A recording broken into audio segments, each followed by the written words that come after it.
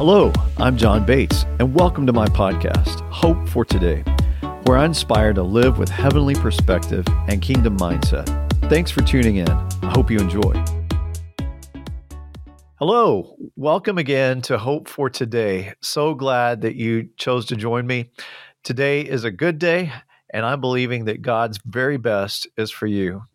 Every week, I love to talk about Jeremiah 29:11, how God has plans for you. Let me tell you what those plans are. First of all, He's for you. He's never against you. Even when you mess up and blow it, He's not against you. He wants you to do well because He has hope for you and a bright future. God has a plan for your life. And even in this pandemic, God has a plan for your life. And so I want to encourage you today, don't be downcast, don't be sorrowful, be hopeful. In fact, I believe we are now in the endemic. We're coming out of this pandemic, and I'm excited for that. And not getting back to normal, but getting on to the new. I believe God has new and exciting things for all of us and new and exciting things for you. Well, today I'm excited to introduce a very special guest. This is Mark Estes. Mark lives in Charleston, South Carolina. He and his wife pastor North Palm Church there. They started this church. I've been there. A vibrant, powerful, spirit-empowered church. They are phenomenal leaders. They're more than leaders. Mark is an apostle, and so he is a leader of leaders. And Mark, I just want to say welcome and thank you for being on Hope for Today. Well, John, it's an honor to be with you. I'm really excited about what God is doing and what the Spirit is speaking. Yes, I am too. I was, thinking of you when I'm around you. I feel such confidence in you as a pastor. I've been in your church. In fact, I pastor a church too down in Texas. And so I came back saying, okay, this church has got it going on. For a church in the middle of a pandemic to get their people to serve the way that your people serve said so much about your leadership. And so I wanted today to talk about hope for the church. I always like to, talk about hope. But I have so many friends who are pastors, and some of them have given up already. Some of them are leaving the ministry. Staff members just pulling away, say, I got to do something else because this is awful. I call it the ABCs of ministry. If we're focused on attendance, buildings, and cash, well, this is a hard time. So, I'm just focused on the Lord and the people that show up. And so our people aren't all back yet. Many are watching online. Some have left. New people have come in. Our numbers have not recovered, but we're a vital church in the kingdom of God. We're vibrant. We're alive. And I just wanted to hear from you, a pastor of pastors, about hope for the church today in our nation and the nations of the world. Amen. John, when the Lord speaks and words of hope sometimes come disguised, and it doesn't look so hopeful when you hear them. It's kind of like the vision that the Lord gave you a few years ago, where you saw these clouds moving across the nation, coming from different regions. Right. But in the end, there was light springing forth, and the light drove out the darkness. And so this past, a few days ago, actually, I was awakened at 1 o'clock in the morning. Patricia and I were in a deep sleep, and I heard the doorbell ring.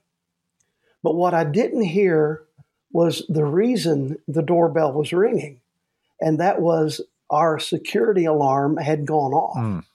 And it had gone off, and we didn't respond. The security company sends a text, are you okay? They call you. If you don't answer, they send you an email. Right. Well, we didn't respond to anything, so they sent the police. And so when I looked out my window, I saw a police officer ringing my doorbell. And there were two police officers, just as nice as they could be, professional, courteous. They were sitting there to protect us. They were watching over us, And they, the interesting thing was they knew exactly where the alarm was triggered. They knew what window had caused the alarm to go off. When they got that, they knew the position of my house. Right. They knew where my house was located. They knew that the window that triggered the alarm was to the backyard. They knew that there were woods and a marsh behind my house. And so they said, it just seemed like everything was coming together, that this was legitimate, that there could be something bad going on. And so they responded. And after that, we're looking at the phones and watching the cameras and seeing all the stuff that goes on in the security footage. We couldn't find anything, but you're wired up. Sure. You can't go back to sleep. And the Lord began to speak to me. And he began to speak to me in that passage in Joel 2:1, where he said, blow the trumpet in Zion, sound an alarm on my holy mountain. And the Lord began to tell me, there is an alarm that's going off. And the trumpet was blown 2 times. Well, the first time it was, there's danger. Right. Alert the people that there's danger. And so I believe Holy Spirit is saying that we're in, of course it's obvious, a very dangerous time. Right. It's dangerous in big cities. It's dangerous everywhere you go. Every mountain of societal influence is being shaken. Government, business, arts, entertainment, everything, media. This past week, all the different media heads that are losing their jobs, that are being fired. So there is this huge shaking that's going on. And of course, the Bible also says that when judgment comes, it begins with the house of the Lord. Yeah. So this is a direct impact on the church. And I believe the word for the church is wake up. Mm-hmm. Wake up, because the alarm is going off. But the circumstances for that in Joel 2 are really what speak to me today about hope for the church. That passage in Joel, that whole prophecy, first of all, Joel was a nobody. Right. We don't know anything about Joel. We know who his father was. His father was Pethuel. But we don't know anything about him. He didn't do anything significant before this, and to our knowledge, he didn't do anything earth-shattering afterward, but he was in this moment in time a nobody prophet. And I feel like there are probably a lot of people watching and listening today that they don't see their own significance. Right. It's like, I haven't stepped into my destiny, and I wonder if I ever will. But God is speaking through nobodies. There's this point in time, and I want to release this, that if you're listening or watching today and you feel like you've not been significant, you're about to move into the reason you were created. Wow. You're about to move into your season, and God's going to anoint you. And the great thing is, nobodies can bring regional, national, and worldwide change. That's true. And so that's the kind of message that was coming through Joel. The other thing is that this message came at the time of a great plague. There was a plague that had devastated the southern tribe of Judah and Benjamin, the southern kingdom. And this plague came and it devastated the economy. It rocked everything, just like what we're going through today. Sure. The plague that we're facing coronavirus, COVID-19. It's been going on for a couple years now. And as you alluded to earlier, a lot of people have not recovered from that. And it's shaken every mountain. The government is not the same because of it. Business is not the same. Logistics are not the same. The supply chain has been erupted. There's so much going on. Even if you talk to teachers, students have been so impacted because different. A lot of them have had to go online for 2 years. I talked to a teacher this morning, and she said they just want to fight now. They're throwing rocks at each other, that they have not been socialized. So, yeah, it's rough. It's crazy. I was talking to one of our school teachers the other day, and he teaches freshmen. But he said they're coming in, and they think they're freshmen, but they're on a 7th grade learning level. Right, exactly. For 2 years, they've just been not learning. So, it's not been a good thing. And it's shaken literally every area of society.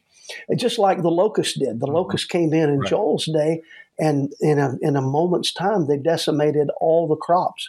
And the sad thing was, when the locust came in, not only did they decimate the crops, but they took away the seeds.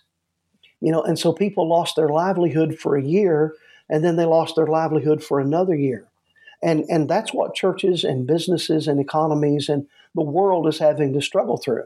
Not only did we have to go through 2020, but we had to go through 2021. And now people are just beginning to get to a point where they could recover. Right. But here we are, that this trumpet is sounding, and God's raising up people. And then he blows the trumpet again, and he sounds another alarm. And this time it's for the nations, it's for everyone to hear. And so I believe that the church, the ecclesia, has the answer for the world. Right. That we don't need to look to government. We don't need to look to the business mountain or the entertainment mountain or the media mountain or education or family. We need to look to Jesus. Right. Jesus is the truth. He's the way. He's the life. And, so I really believe that God's depositing hope in the church of just this supernatural scale. That's phenomenal. And I couldn't, excuse me, I couldn't agree with you more. I've talked to many of our pastors. We have some churches in different nations, especially Honduras, where they're still really being hit hard with COVID and have lost so many pastors. And the people are just discouraged. I know in Egypt, they've had just different places where we have ministry. I've been talking to them. What would you say to people in other nations that they lost their pastors or lost their staff to COVID, or they're just struggling right now? What is the hope for them? The hope is always in the cross. Okay. The hope is always in the power of Jesus to change present circumstances. Losing someone that you love is so difficult. Yes. It's so horrible. Back Christmas Eve of 2003, we were traveling to Patricia's mother's house, to Grandma's house. We go every year to Grandma's. And this year, my son, he was 19 years old, and he was driving the vehicle in front of us with our best friend and our daughter, Deborah, in the back seat, and we were in the vehicle behind. And then we watched as another big SUV came and forced them off the road. And we watched as that vehicle that they were in turned over and over and over, actually 810 feet. And when it finished landing, it was on its top. And so our son and our best friend were in that vehicle, and our daughter Deborah and the two men in the front, they were killed. And so, when you lose someone, it's horrible. Yes. But I can tell you what God does in the midst of tragedy. For anyone that's lost a loved one, for anyone that's lost a family member, or even a pastor, a man of God. And you're right, there have been so many men of God that have been taken down by COVID, that have lost their life. But what happens is God begins to work in the midst of the darkness. Right. God begins to do a deeper work in you. I know that I would never want to go through that circumstance again. I would never want anyone that I know or love to have to go through that. But I can tell you on the other side that God has a redeeming purpose. Yes. That God has given me so many more sons, so many more daughters, so many more co-workers in the faith. And it's through that tragedy that God did a work in me. I can look back at my life and say that the valley that I walked through, the hell that I walked through, helped make me the man that I am today. Wow. And where I miss my son every day. Sure. I know that he's in heaven. Sure. I know that he's secure. He's where I want to be. And so I don't have to worry about him. And I know we'll be reunited. But to walk through that, you have to have hope. Right. The hope is in Jesus. And so I would encourage anyone that's facing devastation because of loss to really just turn to the Lord. Hold on to him. He's going to bring the sun out again. The sun's going to come up in the morning. The birds are going to sing again. The flowers are going to bloom, and God's going to give hope for tomorrow. Wow, that's so wonderful. Thank you, Mark, for sharing such a personal story. And I can't improve on that story. That's phenomenal. And I love what God's done in your life through it. It does instill hope. Psalms 127:1a says, unless the Lord builds the house, we labor in vain, meaning we're wasting our time. I know the house. I want to talk a little bit about North Palm Church there in Charleston, South Carolina. such a vibrant place. What would you say that you and your wife instilled mainly to make it what it is today? What has made the strength of that church? That's a great question. First of all, God has been good to us, and I don't consider ourselves really anything special. Well, But so many what people He do. So did, many people do consider you special, though, because of well, the thank God you you. carry with you. What I really believe, though, the focus is God gave us a word, and that word was to raise up an army. And when you study Scripture and you look at the Godhead and in the Old Testament, and then you look in the New Testament at the fivefold giftings, I believe the best understanding of God is in the context of family. Right. God the Father, God the Son, God Holy Spirit. And so we know the Father and the Son are male. Holy Spirit in Hebrew, Ruach, Elohim in Genesis 1, the word spirit in Hebrew is always feminine. And so when you look at that aspect, you understand that God is communicating unity and He's communicating family. Right. And then when you look at the apostolic and you understand apostles are mothers and fathers. Right. And then, and they oversee and they direct. So I think there's a very important key in that. But what do apostles do? Mothers and fathers, what do? They raise up children. Mm-hmm. And so we work very deeply, personally, one-on-one with people to disciple them. We want to get involved in their lives. We want to help them navigate. Now, of course, we can't do that with the numbers that we have personally, Sure. Ourselves one-on-one, but we raise up sons and daughters. And those sons and daughters raise up sons and daughters. And those sons and daughters raise up sons and daughters. And those sons and daughters raise up sons and daughters. And in the effect, in the end, you have people who are marked and different in their walk with God because they have someone that loves them, that's committed to them, that pours into their life. And then when you talk about discipleship, it's really a dirty word. I apologize for using it, but it's accountability. Mm-hmm. And it's actually, you're getting into the business of a person's Right. life, but it's relational. Your mom and dad get into your business. They help you. And that's really the only way you can grow. Right. The reason that our nation, in my opinion, is going through such a devastating time, it really goes back to the disintegration of the family. When fathers have been emasculated out of the home, and there's no one there to give discipline, there's no one there to hold young men's feet to the fire, then the family falls apart. And I feel like, the church is really a reflection. It should be different, but it's pretty much a reflection of the world. Right. And so if we want to change that, then I think we have to create an atmosphere of family. And, families, it can be messy. Right. It's not always pretty. But a real family sticks together, and mothers and fathers love their children. They're there for them. They celebrate them when they do well. But then there are times, too, that they have to hold them accountable. That's wonderful. I had a mentor years ago. It was old school.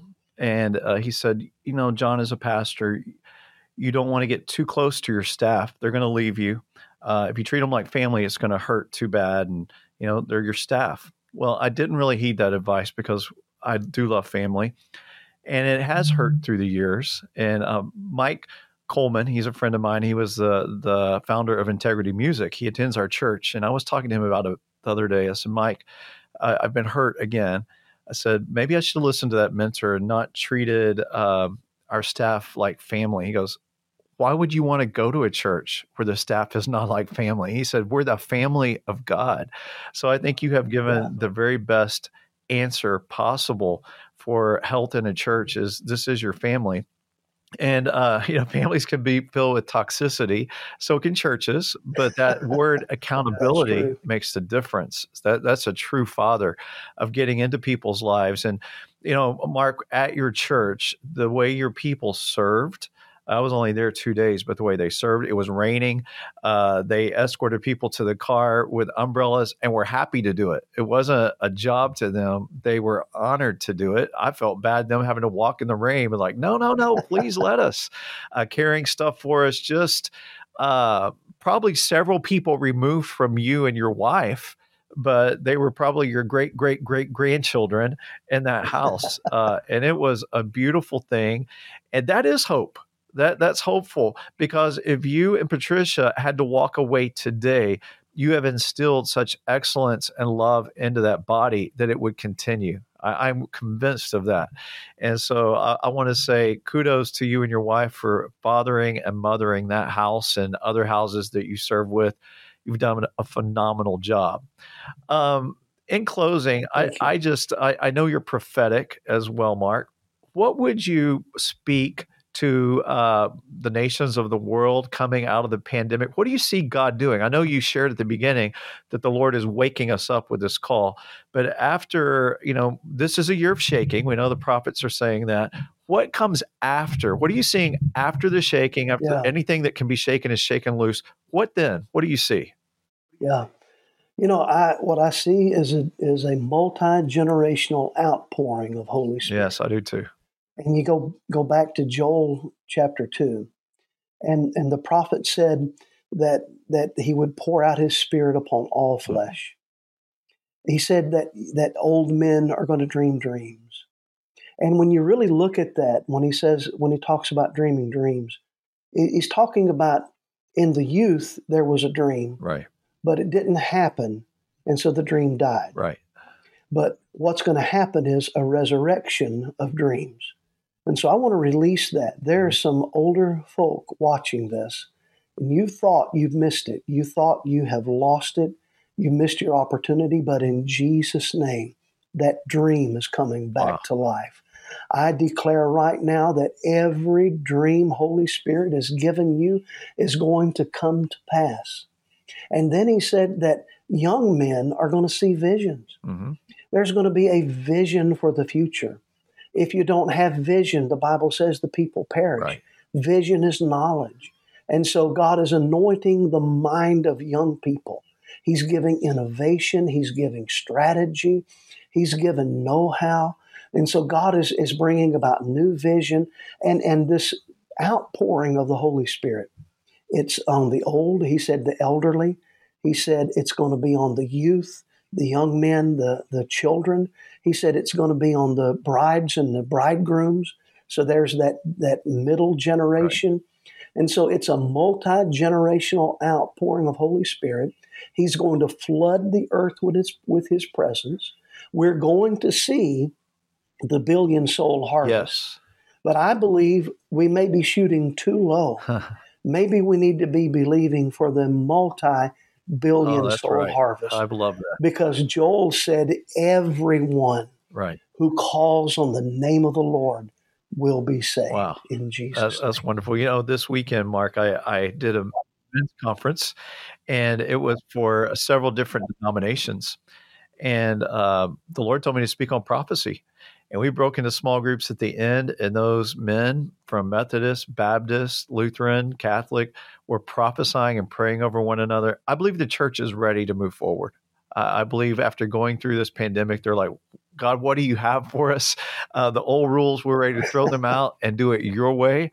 And so what you've spoken about unrealized dreams and things coming, I wholeheartedly jump in the middle of that. That's so hopeful. And I love that God is the master of hope. How would people get in touch with you guys and find out what's going on there at North Palm Church? Sure. Well, northpalm.org. Okay. northpalm.org. Yeah. That's our website. If you want to see what we're all about, one great place is northpalm.tv. Okay. We also have an app.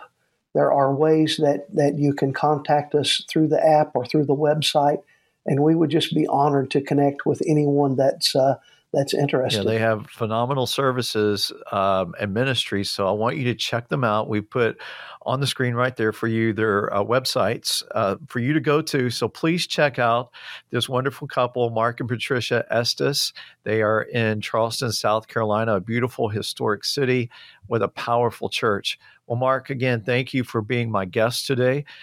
This has been so hopeful. You have breathed life into any pastor, any member of any church. The best is yet to come. The worldwide revival Amen. after the shaking is going to be worth it. We'll say, okay, we get it. Amen. We get what you were doing, God. Amen. We understand. So thank you, Mark. And thank you for joining us today on Hope for Today. I pray that this will be a blessed day for you. I hope you are encouraged, and I believe that you will have a great tomorrow, the day after, and I will see you again next week. God bless. Thanks for listening to Hope for Today with John Bates. Let us know your thoughts by leaving a review. You can subscribe and share these episodes wherever you listen. You can connect with John through Facebook, Instagram, and at johnbatesministries.com. Have a blessed day.